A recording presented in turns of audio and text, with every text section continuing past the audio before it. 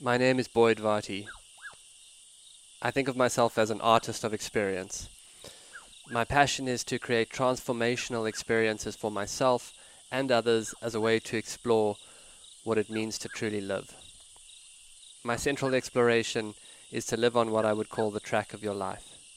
To me, this is to live courageously towards the discovery of what you are called to and to what life asks of you. So much of how I live has been informed by my passion as an animal tracker.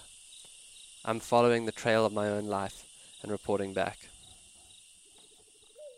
In Search of the Sacred, journal entry. The term sacred means to be connected with God or to be close to God. I like the sound of that.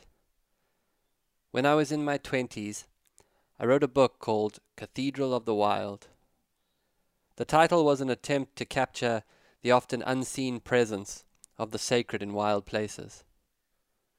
Sometimes, walking through a wild place, I would find myself stepping across an invisible threshold into the feeling one might encounter in one of the ancient churches of Europe. A stillness that felt alive, as if the air was infused with holiness. I was suffering with severe depression at the time that I wrote the book. Yet in nature, close to towering trees and in empty wild places, I felt connected to an almost innate reverence. In those places, briefly, the depression would lift, and all anxiety would fall away. I started to believe that the mental turmoil I felt was an undiagnosed homesickness for the land and what it held. It seemed to me that in wilderness there were particular places where the feeling of being close to God was dramatically amplified. Forests and gorges, places where, in the face of ancient forces, we glimpsed ourselves in a scale of time beyond comprehension. Places where cut stone and ancient watercourses made us face eternity. Later, I learned that all of the churches of Europe were built on pagan sites of worship. Sites that those early nature worshippers had known had some kind of amplified energy. And what does that even mean? Amplified energy. I don't know, but I have felt it. All I know is that at that time I had become hungry for the sacred as medicine for how grey and dull my life had become. It was like if I could find something sacred, I could find a reason for being. I'm still hungry to understand. What makes the sacred sacred? But now, my quest is not to stave off depression, but rather to in some ways deepen my life. I'm fascinated by how something in us seems innately capable of recognizing the sacred. Even now, in a world that would tindify love and commodify art, it is somehow present. We see it at the moment a child is born. It is there as we sit at the bedside of a loved one as they pass. I want to know if the sacred is innate. Can it be made? And if it can be made, how do I do that in a way that respects the past, yet makes space for the realities of contemporary life? Since coming back from the tree, I'm undoubtedly different. I mean, not totally different, but I cannot deny that there is a stillness that took deeper root in me. I've been on my phone. I spent a week doing Zoom calls for my business. I spent time with my family, playing inside that old rum dust joke of, if you want to test your spiritual progress, spend a week with your family. I watched myself get really worried by talk that South Africa may be locked down till May of next year. That seemed like a very, very long time. Through all of this return to normal life, there was no denying that there is a new stillness in me. I feel it in strange ways. I am radically less reactive. In fact, I'm watching my reaction more. A deep inclination to judge, mostly myself, but also others, has given way to a kind of observation. I feel fundamentally more gentle. I really believe that in solitude I found a deeper stillness. Now I want to go in search of the sacred. I want to steep myself in the sacred, whatever that is. I've been calloused by life. The tree showed me that. There are shells I was wearing without even knowing it. If I could now, like a tracker, attune myself to the track of the sacred, what would I find?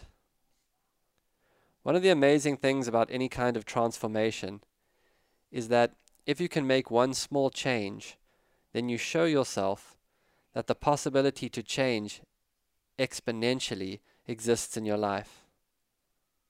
The time in the tree had shown me I can go way deeper. I'm hungry to do that. And I like the edge of being alone in the wild. I feel like I'm meeting myself there.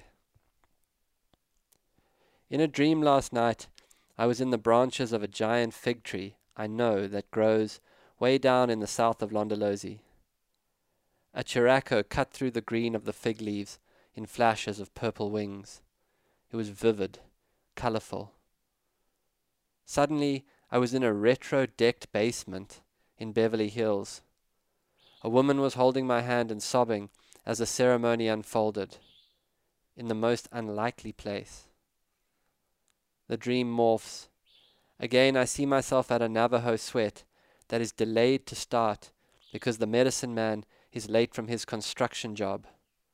I'm dreaming a memory. The shaman arriving in construction clothes with a hard hat. 3 hours later, he is something totally different to that first impression.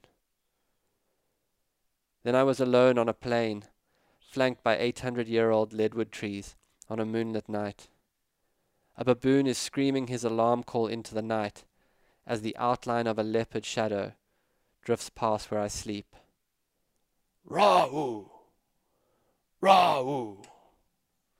The dream was vivid, but I forgot about it completely until the middle of the next day. I was sitting in the ranger's room at Londolozi camp, waiting for a kettle to boil.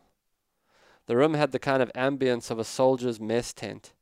Images of insects and trees are stuck on an information board.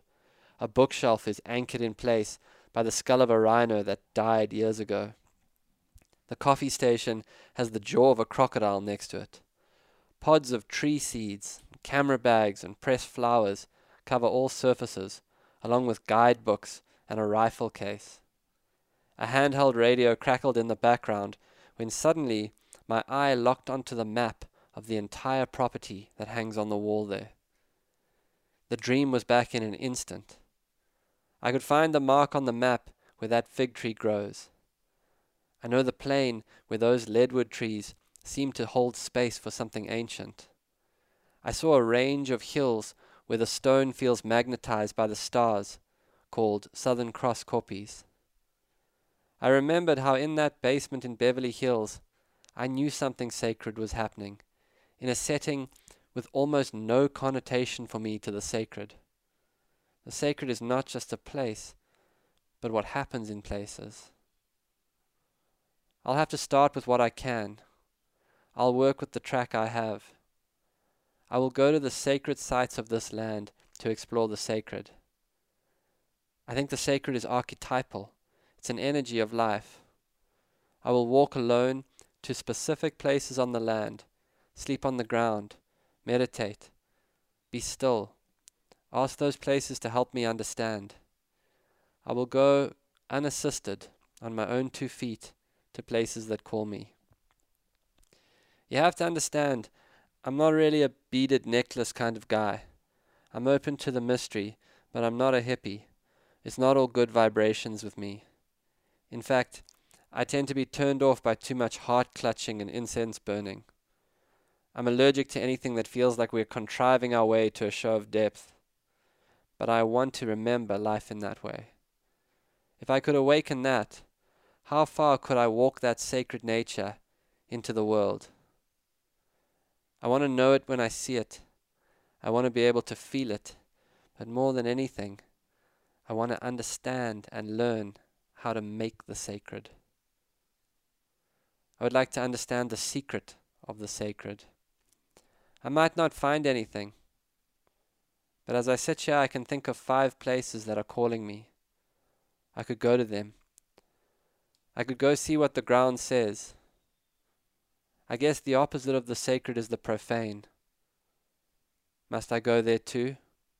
The light and the dark, the whole yin-yang. That will be my next quest. This has been another episode of the Track Your Life podcast with Boyd Varty.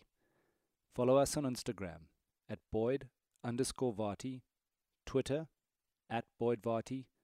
Visit Boyd's website at boydvarty.com or subscribe to this podcast in your favorite podcast player. Please rate and review this podcast so that more people can find and enjoy it.